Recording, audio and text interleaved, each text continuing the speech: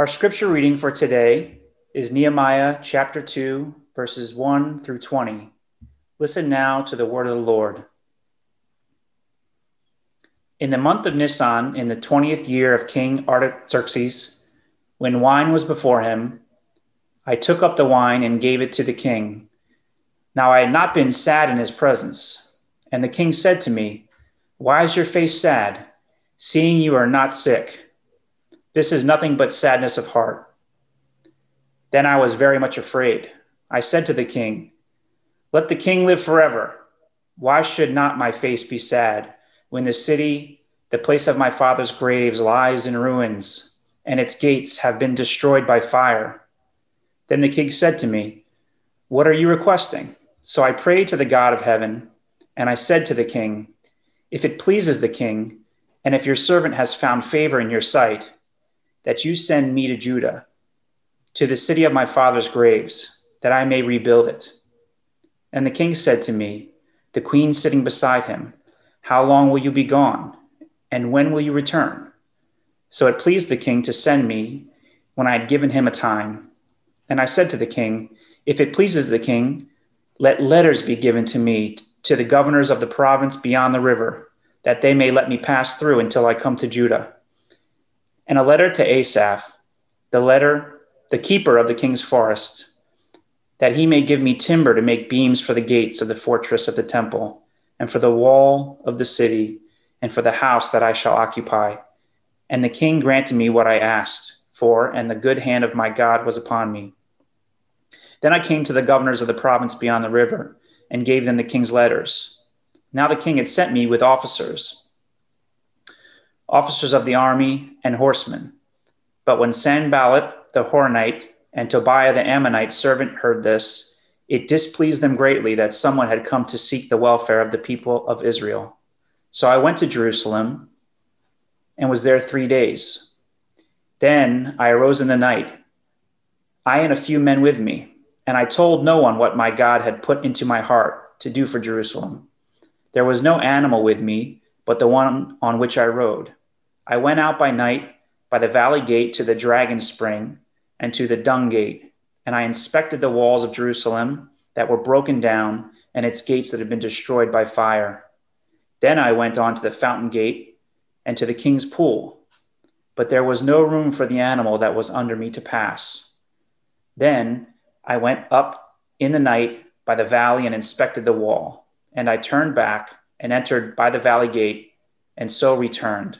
And the officials did not know where I had gone or what I was doing. And I had not yet told the Jews, the priests, the nobles, the officials, and the rest who were to do the work. Then I said to them, "You see the trouble we are in, how Jerusalem lies in ruins with its gates burned. Come, let us build the wall of Jerusalem, that we may no longer suffer derision." I told them of the hand of my God that had been upon me for good, and also of the words that the king had spoken to me. And they said, "Let us rise up and build." So they strengthened their hands for the good work. But when Sanballat the Horonite and Tobiah the Ammonite servant and Geshem the Arab heard of it, they jeered at us and despised us and said, "What is this thing that you are doing? Are you rebelling against the king?" Then I replied to them, "The God of heaven will make us prosper, and we, his servants, will arise and build, but you have no portion or right or claim in Jerusalem." The word of the Lord. Thanks be to God. The Lord be with you. The Lord bless you. Thank you. Last week we ended with Nehemiah in prayer and fasting after hearing about the condition in Jerusalem of the city walls broken down and the gates on fire. I couldn't help but think of the parallels this Wednesday as rioters breached the halls of the Capitol building in Washington, D.C. I want to ask you to continue to lift up prayers for the peace and for the rebuilding of this country, and for the Church of Jesus Christ to bear a united, faithful, courageous, loving, and truthful witness to the gospel. Please pray with me. Lord of life, God of the heavens and the earth. Some of us come today in weary bewilderment, processing yet another hard to fathom moment in a seemingly endless string of moments of sadness, of anger, of shock, and resignation. We ask, your kingdom come. Be glorified. May your church, in united surrender to our Lord Jesus Christ, bear good news and bring your word of hope and healing to the brokenness of our communities. Grant us wisdom as we seek your will. Purify our thoughts and embolden our actions that we may do what is right. We ask in the name of Jesus Christ, our Lord. Amen. Our reading this morning opens in the month of Nisan, which is roughly March or April in our calendars. This means that it's been about 4 months since Nehemiah heard the news about Jerusalem and started praying and fasting. During those 4 months, Nehemiah had specifically prayed that God would give success to him today, that God would today grant him mercy in the sight of this man, the king.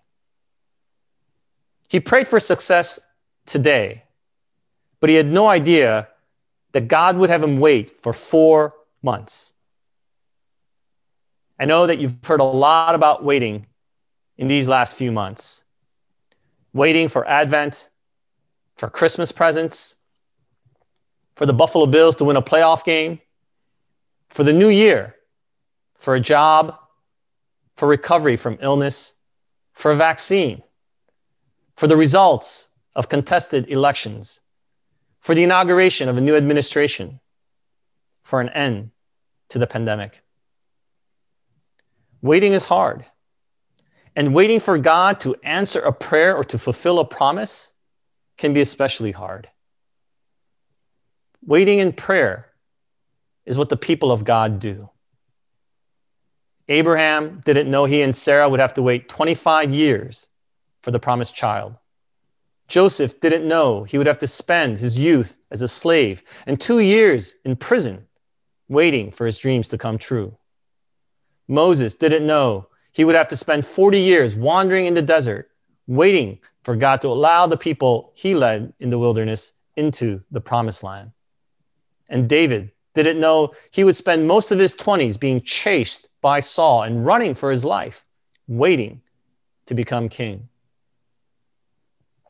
Even after the resurrection, Jesus told his disciples to wait for the Holy Spirit. I mean, can you imagine? You just witnessed the resurrection. Wouldn't you want to go and tell somebody, everybody? But Jesus said, wait. So maybe comparatively speaking, Nehemiah's waiting of 4 months while drinking the king's wine wasn't so bad.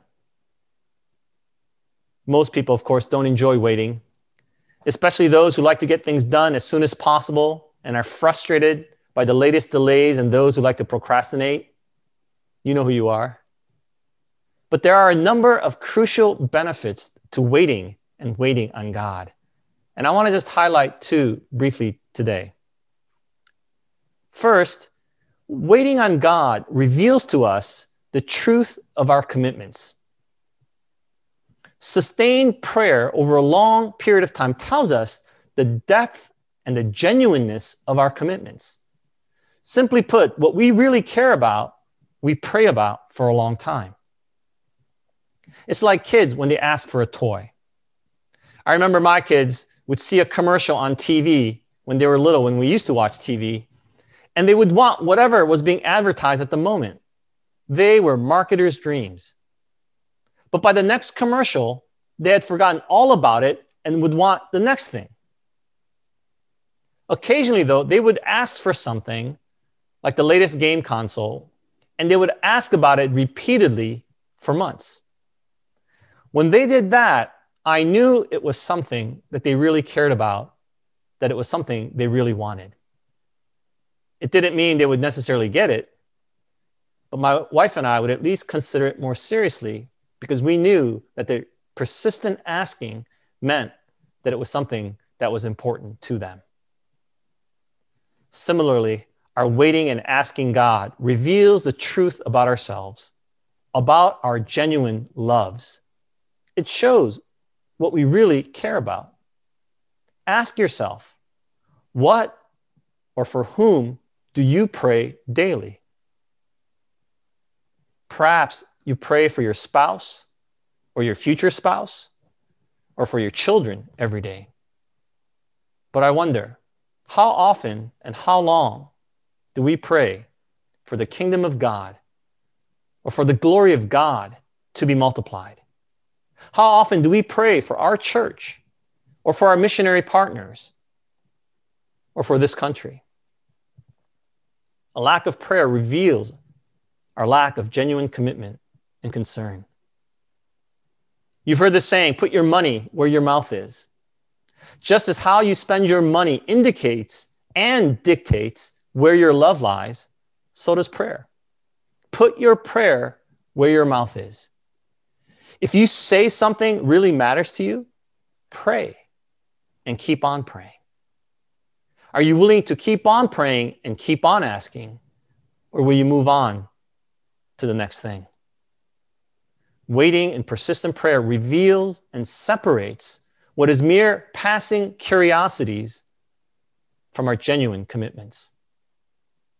So waiting reveals the truth about our commitments. And secondly, waiting provides an opportunity to work out our next steps. Imagine if Nehemiah was so moved by the report from his brother about the broken walls of Jerusalem that he immediately quit his job and rushed out to Jerusalem without any plans or resources. It would have been a complete disaster.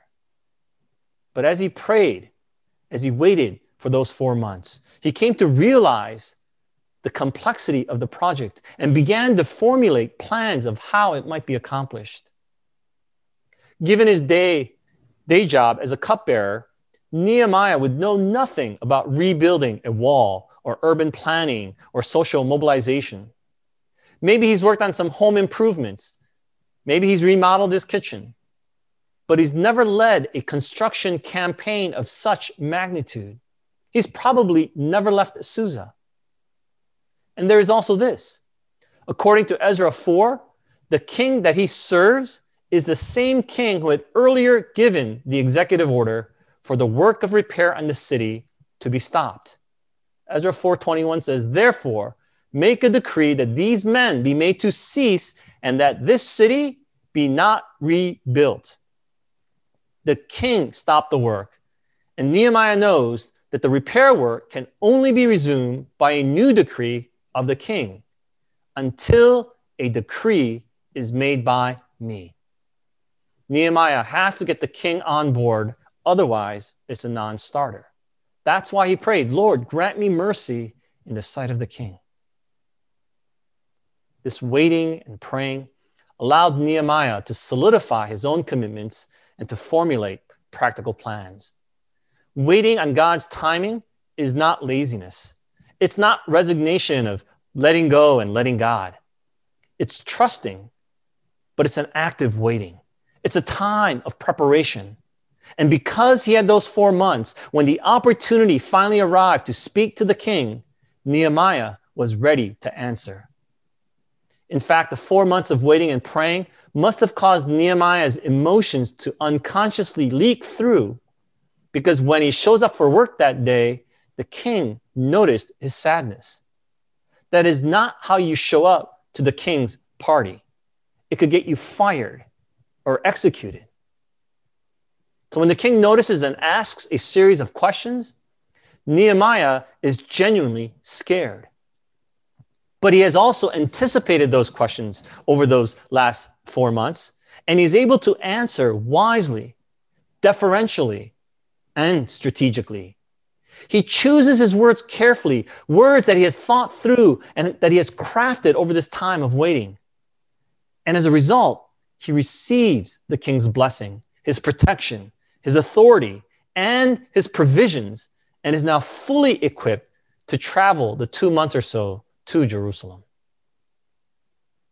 When God doesn't seem to answer a prayer right away, it may be that God wants you to grow by more honestly acknowledging and assessing your own commitments and to begin the process of planning what you might do in light of those commitments.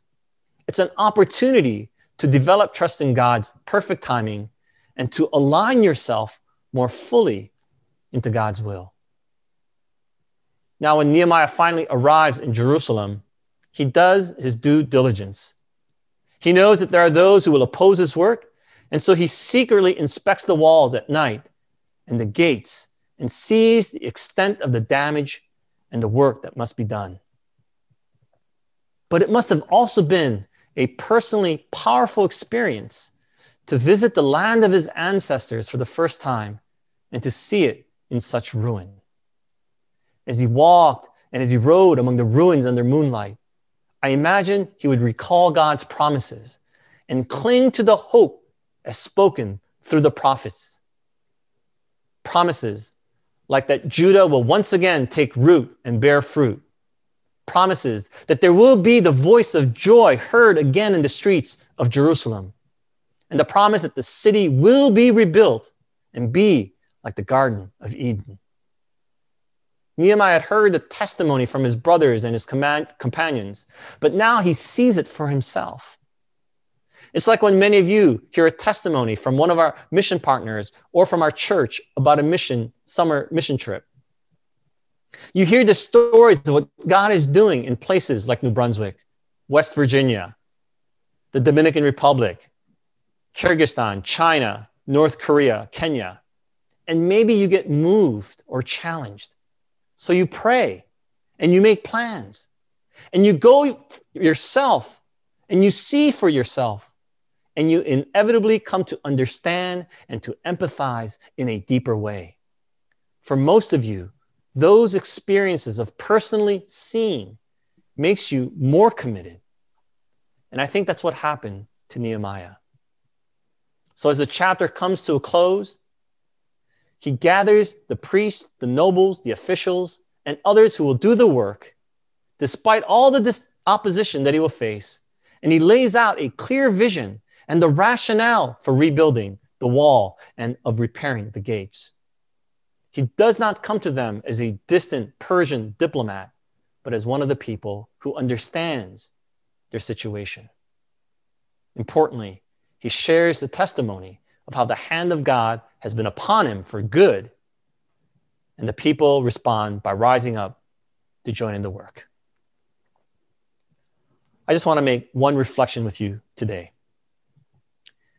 These days, it's quite trendy to study the book of Nehemiah as a model of leadership.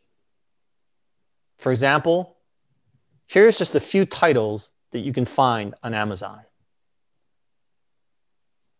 It seems like every commentary on Nehemiah focuses on leadership as if there's nothing else to learn. Personally, I have not read any of these titles, but I have to tell you that I am intrigued by the title of one of these books by an old acquaintance of mine, Robert O., called Nehemiah Leadership, Korean Style. Frankly, I'm a little scared to see what Korean style leadership might mean, but I hope to check it out sometime in the future.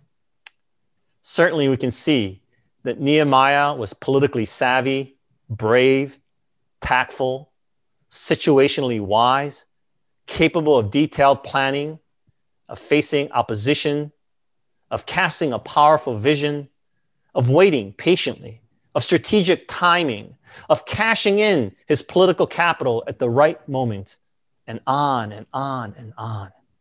He possesses many good qualities of a leader, as well as virtues and life skills that should be nurtured. Studying leadership with Nehemiah would be a fruitful study, and I would encourage you to go ahead and do that. However, despite what all the many books on Nehemiah and leadership might suggest, Nehemiah was not really fit for this leadership position. He is not a professional construction manager. He is not an experienced governor. He does not possess the necessary skill set to oversee this sort of project. He's like Noah, who never built a rowboat, but was tasked with building an enormous ark. Or like Joseph, who spent his days in a prison and yet was called upon to develop a national economic plan. Nehemiah lacked the resume qualifications, but Nehemiah trusted God. He trusted that those whom God calls, God would also enable. Nehemiah is not trying to teach us the skills required to build a wall, or how to mobilize a community, or how best to complete some other project. He is not writing a leadership manual. As I said last week, this is a memoir, and he's trying to tell us something about his experiences of God. His concern is not about being a leader of men, but about being a servant of God. And we could label this second chapter of his memoir, "The good hand of my God was on me." This is his fundamental point. After 4 months of prayer and waiting, when the king grants him all that he had been praying for, he credits God for the success. Verse 9, "And the king granted them to me because the good hand of my God was on me." Then later, when he shares his testimony with the people in Jerusalem, he doesn't boast about his leadership or about his political clout, but again, he gives credit to God. Verse 18, "I told them how the hand of my God had been favorable to me." The king made it possible for him to travel to Jerusalem. The king gave him passports so that he could have safe passage under the protection of the empire. The king gave him the authority and the title of a governor. The king gave him his credit card to buy all the wood and timber that he would need. The king gave him a 12-year leave of absence from his job. But Nehemiah says that it was all because of God's favor. It was all because the good hand of my God was upon me. That's his testimony, and that's his interpretation of his life and the events surrounding his life. Now, I know that someone else could look at the situation and argue that King Artaxerxes was not moved by God, but rather simply by political shrewdness. Historians tell us that during this period, neighboring Egypt had rebelled with the help of the rising Greeks. And so fortifying Jerusalem and Judah under the guise of returning ethnic groups to their homelands was just a smart military policy.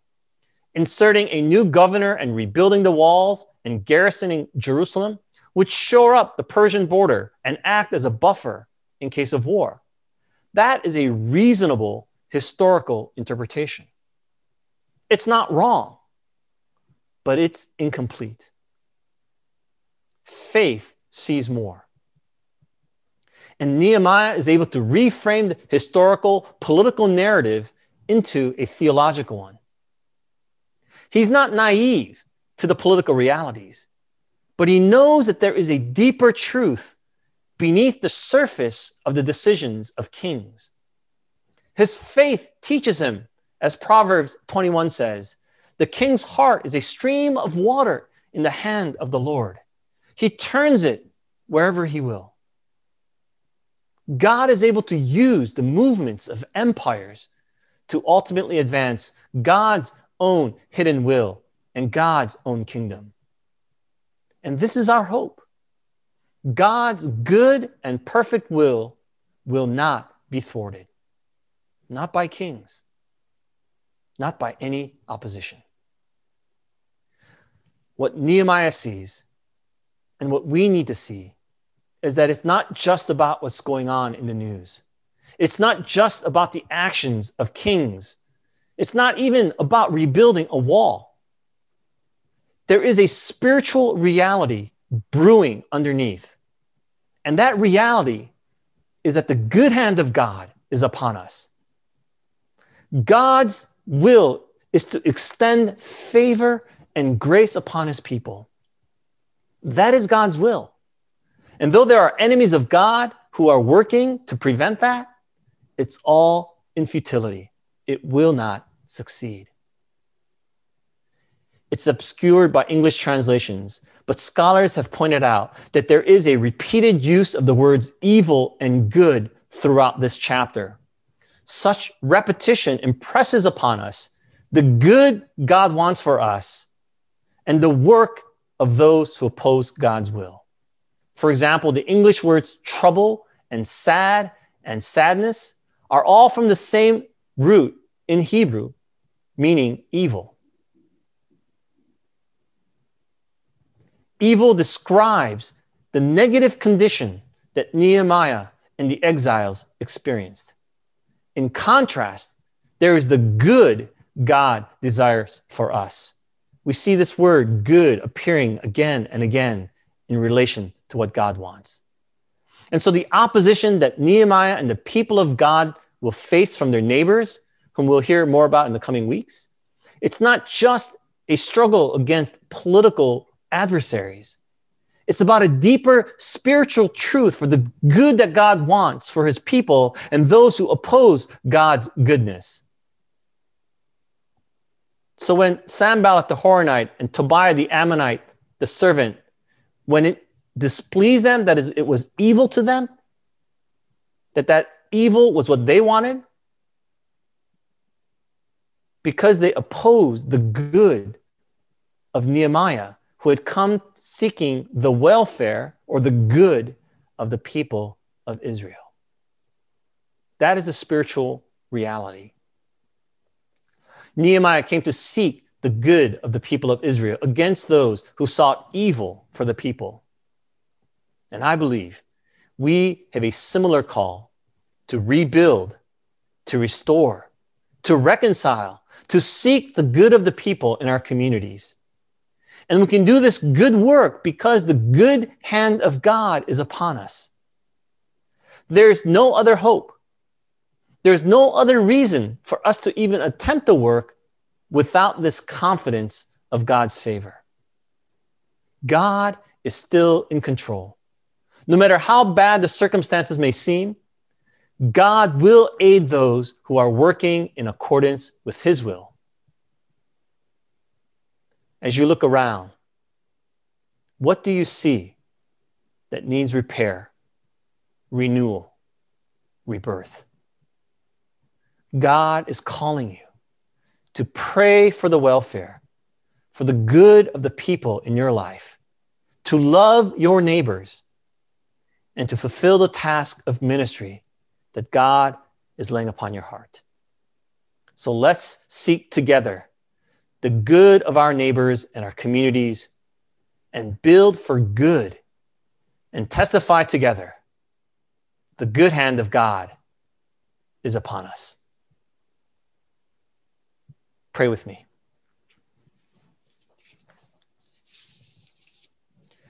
Lord, there is much in our world that needs rebuilding. And we confess that we have contributed to the poor and to the dangerous conditions that we see in the world today. Help us to see beyond what we see in the news. Help us to see with faith, with hope, your will, your good, your kingdom taking root. Help us to align ourselves with the movement of what your Spirit is doing today. Help us to put on the full armor of God and give us the hope of knowing that those who oppose your goodwill are all doomed to failure. You are the Lord. You are sovereign. You have promised, and you will fulfill those promises. So we pray trusting In the name of our Lord Jesus Christ, who taught us to pray, Our Father, who art in heaven, hallowed be thy name. Thy kingdom come, thy will be done, on earth as it is in heaven. Give us this day our daily bread. Forgive us our debts as we forgive our debtors. And lead us not into temptation. Deliver us from evil. Thine is the kingdom, and the power,